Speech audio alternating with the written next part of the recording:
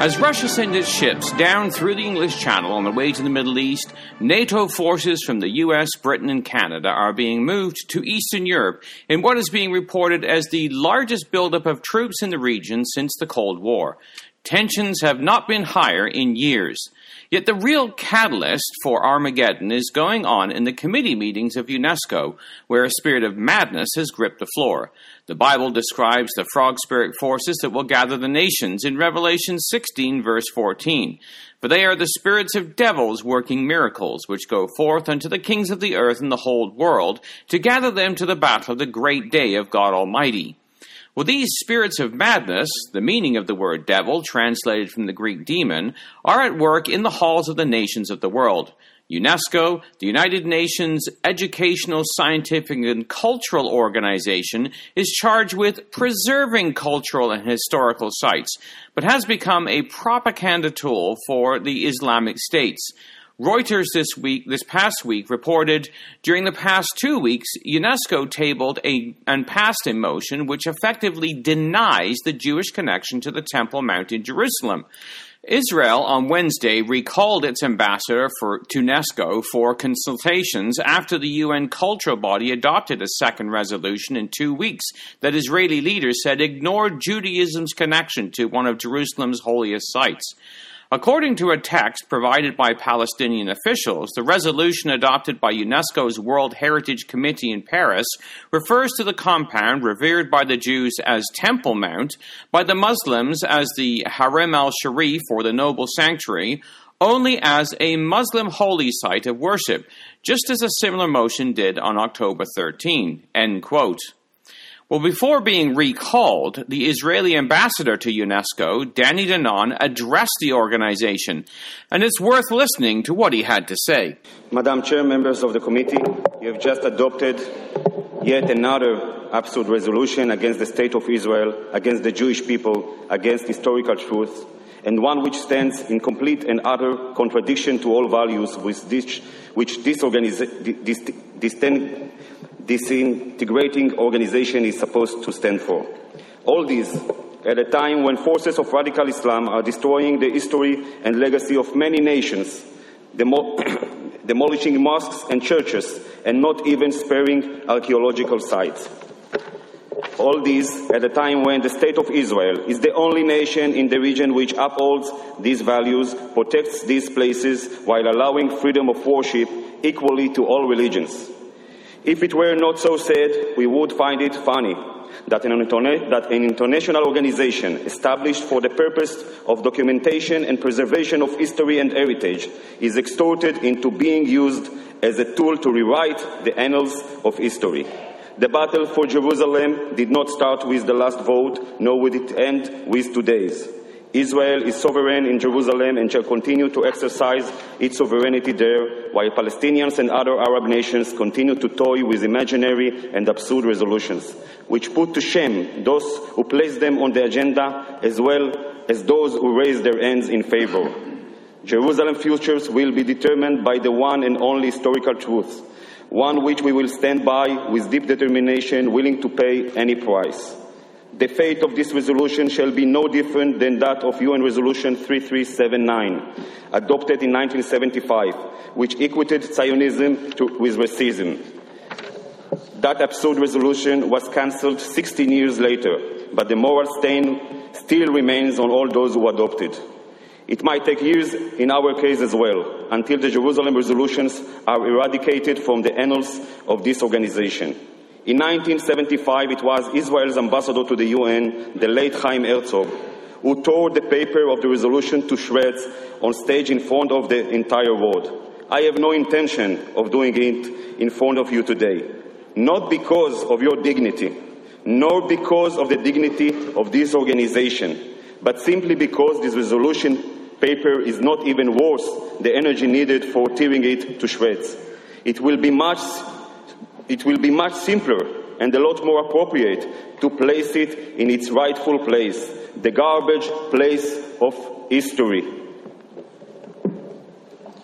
And this is the garbage, Madam Chairman, and this is the resolution, and this is the place for it.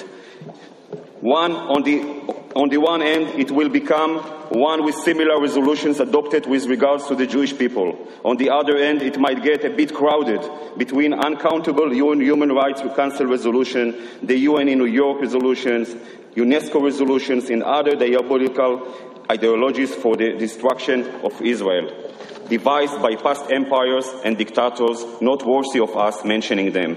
All of which have this in common: they all disappeared off the stage of history, existing no more, while the people of Israel is alive and well, and the blue and white flag with the Star of David, Magen David, is waving above Jerusalem, our eternal and united capital.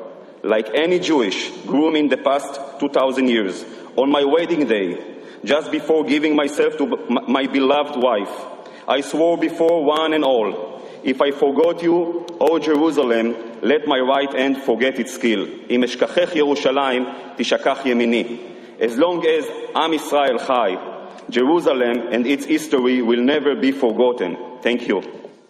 The ridiculous position of the Arab states incorporated into this resolution is a complete affront to history, as reported in the Jerusalem Post. Netanyahu suggested that, the Bible aside, UNESCO members should visit the Arch of Titus. On it, one can see what the Romans brought back to Rome after they destroyed and looted the Second Temple on the Temple Mount 2,000 years ago. There, engraved on the Arch of Titus, is a 7-branched menorah that is the symbol of the Jewish people, and, I remind you, is also the symbol of the Jewish state today, he said. Soon UNESCO will say that the Emperor Titus engaged in Zionist propaganda, Netanyahu said. To say that Israel has no connection to the Temple Mount and the Western Wall is like saying that China has no connection to the Great Wall of China, or that Egypt has no connection with the pyramids. By this absurd decision, UNESCO has lost what little legitimacy it had left, Netanyahu added. The gross distortion of the truth being carried out by these nations is not to be underestimated, as it is the spirit of madness that will eventually bring the nations down to Jerusalem to battle. We live in a day and an age where basic scientific fact is on its head. When a boy can call himself a girl, and despite obvious biological evidence, the world accepts this as the truth. It is a time lamented by the prophet Isaiah, who writes in chapter 5, verse 20, "Woe to them that call evil good and good evil, that put darkness for light and light for darkness, that put bitter for sweet and sweet for bitter. Woe to them that are wise in their own eyes and prudent in their own sight. Woe to them that are mighty to drink wine, and men of strength to mingle strong drink." Well, this is the spirit of the age in which we live. White is called black, and everyone agrees when obviously it isn't. The nations are drunk. Well, the connection to Israel and the Temple Mount goes back to the beginning of time. It was the place where Abraham took Isaac and inaugurated the connection between the mountain and the Jews. We read in Genesis 22, verse 1, "It came to pass after these things that God did tempt Abraham and said to him, Abraham, and he said, Behold, here am I. And he said, Take now thy son, thine only son Isaac, whom thou lovest, and get thee into the land of Moriah, and offer him there for a burnt offering upon one of the mountains that I will tell thee of. It was to Jerusalem that David brought the Ark of the Covenant in 1 Chronicles 5, verse 3, where we read, David gathered all Israel together to Jerusalem to bring up the Ark of the Lord into his place, which he had prepared for it. It was also here that Solomon built the first temple, 2 Chronicles 3, verse 1. Solomon began to build the house of the Lord at Jerusalem in Mount Moriah, where the Lord appeared to David his father in the place that David had prepared, in the threshing floor of Ornan the Jebusite. In his speech of dedication, Solomon identified the link between Jerusalem and the temple and the God of Israel, citing the words of the King of the universe. Since the day that I brought forth my people out of the land of Egypt, I chose no city among the tribes of Israel to build an house in, that my name might be there. Neither chose I any man to be ruler over my people Israel, but I have chosen Jerusalem, that my name might be there. And I have chosen David to be over my people Israel. 2 Chronicles 3, verses 5 to 6. In his prayer of dedication, Solomon identified the Temple Mount as the place where Jews were to pray toward for deliverance. We read in 2 Chronicles 6, verse 19, "Have respect, therefore, to the prayer of thy servant, and to his supplication, O Lord my God, to hearken unto the cry and to the prayer which thy servant prayeth before thee, that thine eyes may be open upon this house day and night, upon the place where thou hast said that thou wouldest put thy name there, and to hearken unto the prayer which thy servant prayeth towards this place. Hearken therefore unto the supplication of thy servant, and to thy people Israel, which they shall make towards this place. Hear from thy dwelling place, even from heaven, and when thou hearest, forgive." So after the destruction of the temple by the Babylonians, Israel returned and rebuilt it during the time of Ezra and Nehemiah. And God confirmed his hand in the rebuilding. As we read in Zechariah 4 verse 9, "The hands of Zerubbabel have laid the foundation of this house, his hand shall finish it. And thou shalt know that the Lord of hosts hath sent me unto you." And again, it was destroyed at the hand of the Romans in AD 70, but this was only to last for a period of time.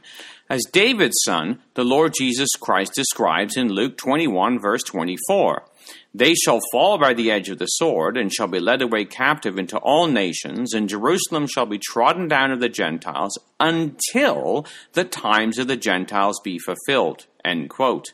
Well, that regathering has taken place during the past 100 years, fulfilling the words of the prophets and the hopes of the people of Israel and believers of the Bible worldwide.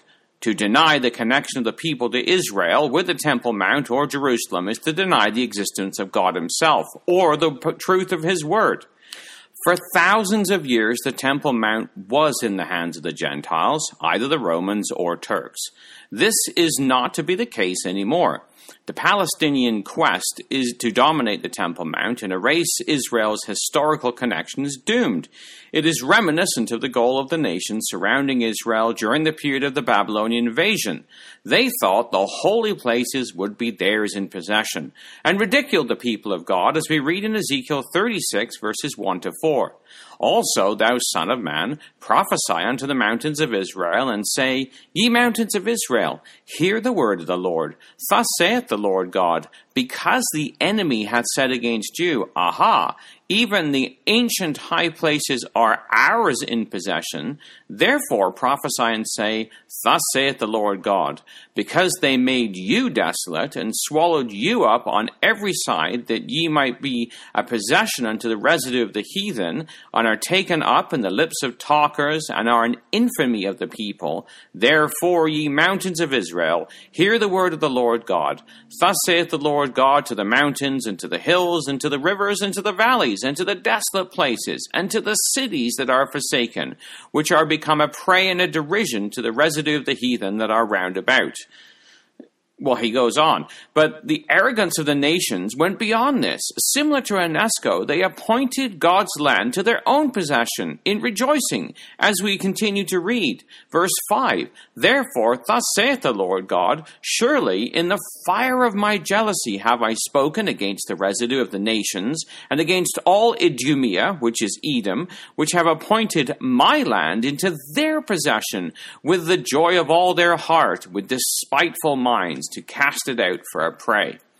Well, UNESCO and the World Court will have no say over the land, not because of historical claims, not because of archaeological evidence, but because there is a God in heaven who is alive today, and his word is alive also. It is his land, and he appointed it once again to Israel. Newsflash, the times of the Gentiles are over. Yet the nations of the world will not listen to reason. They are drunk with an intoxicating drink that will bring them down into the land. The issue will be Jerusalem. It is when Jerusalem is in Jewish hands that the nations lift up their hands against God's people, as we read in Joel 3, verse 1. For behold, in those days and in that time, when I shall bring again the captivity of Judah and Jerusalem, I will also gather all nations, and will bring them down into the valley of Jehoshaphat, and will plead with them there for my people and for my heritage Israel, whom they have scattered amongst the nations and parted my land. Well, UNESCO's vote was interesting because one of the few non-Muslim nations that voted in favor was Russia. And among the nations who abstained, not having the spine to state their real feelings, were Spain, France, Greece, Italy, and Ukraine, all who will be joining Russia in the future invasion of the land as described in Ezekiel chapter 38. Among those nations who opposed the resolution were the United States and Great Britain, as well as the Netherlands and others, some of which will form the opposition to the Gogian invasion as part of the nations of Ezekiel 38 and verse 13. Well, Zechariah records the same future event in chapter 14, verse 2, where he says, I will gather all nations against Jerusalem to battle, and the city shall be taken, and the houses rifled, and the women ravished, and half of the city shall go forth into captivity, and the residue of the people shall not be cut off from the city. However, although there will be tragic events, it will not be like previous invasions of Israel by the Babylonians and the Romans, because God will intervene. Because we read in verse 3, Then shall the Lord go forth and fight against those nations, as when he fought in the day of battle. The future of Jerusalem and Israel is certainly not in the hands of the United Nations or the hostile nations of the world. It has been determined by Almighty God himself. Jerusalem isn't just any city, it's the city of the Messiah, as we read in Psalm 48, verses 1 to 2. Great is the Lord, and greatly to be praised in the city of our God, in the mountain of his holiness. Beautiful for situation, the joy of the whole earth, is Mount Zion on the sides of the north, the city of the great King. It is the eternal capital of Israel. It's not just a place where the first and second temples were built as houses of prayer to the God of Israel, but will be the place where the third temple will shortly be built. The Psalms tell us God's thoughts on the situation where God, in Psalm 78, verses 68 to 69, chose the tribe of Judah, the Mount of Zion, which he loved, and he built his sanctuary like high palaces, like the earth, which he hath established forever. Now this isn't just historical, but eternal, and soon to be established again, as we read in Zechariah 1 verse 17. Cry yet, saying, Thus saith the Lord of hosts, My cities through prosperity shall be spread abroad, and the Lord shall yet comfort Zion, and shall choose Jerusalem. Well, this prophecy is very specific, that Jerusalem again will be the center of world worship. It doesn't belong to the Palestinians, Muslims, or Catholic nations of Europe or the Russians, but to the God of Israel. We read in Psalm 132, verse 13, For the Lord hath chosen Zion, he hath desired it for his habitation. And again in Zechariah 2, verse 12, And the Lord shall yet inherit Judah his portion, the Holy Land, and shall choose Jerusalem again. It's from here that the house of prayer will be built again. As we read in Isaiah chapter 2, the word that Isaiah the son of Amos saw concerning Judah and Jerusalem. And it shall come to pass in the last days that the mountain of the Lord's house shall be established in the top of the mountains, and shall be exalted above the hills, and all nations shall flow unto it. And many people shall go and say, Come ye, let us go up to the mountain of the Lord, to the house of the God of Jacob. He will teach us of his ways, and we will walk in his paths. For out of Zion shall go forth the law, and the word of the Lord from Jerusalem. And he shall judge amongst the nations, and shall rebuke many people. And they shall beat their swords into plowshares, and their spears into pruning hooks. Nation shall not lift up sword against nation, neither shall they learn war any more. O house of Jacob, come ye, let us walk in the light of the Lord. So all nations will be invited to come and pray there, but only to the God of Israel. So we await this glorious time, and let us join the prayer of the psalmist. If I forget thee, O Jerusalem, let my right hand forget her cunning. If I do not remember thee, let my tongue cleave to the roof of my mouth. If I prefer not Jerusalem above my chiefest joy. Psalm 137, verses 5 to 6. Thank you for listening to the Bible in the News. We leave you the words of Psalm 137, sung in Hebrew by Israelis living in Jerusalem today, in and of itself a fulfillment of Bible prophecy. This has been Jonathan Bowen joining you.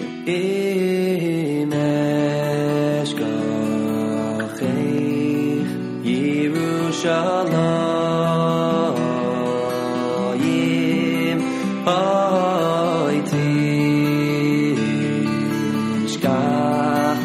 Yemini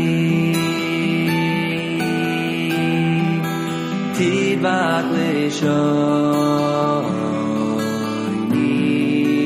Lechi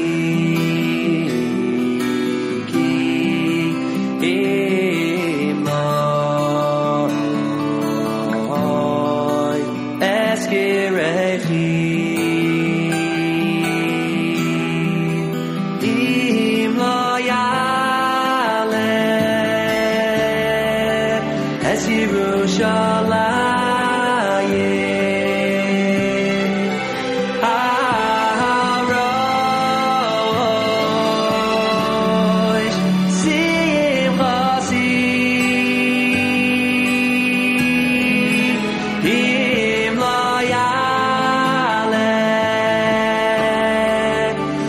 Yerushalayim.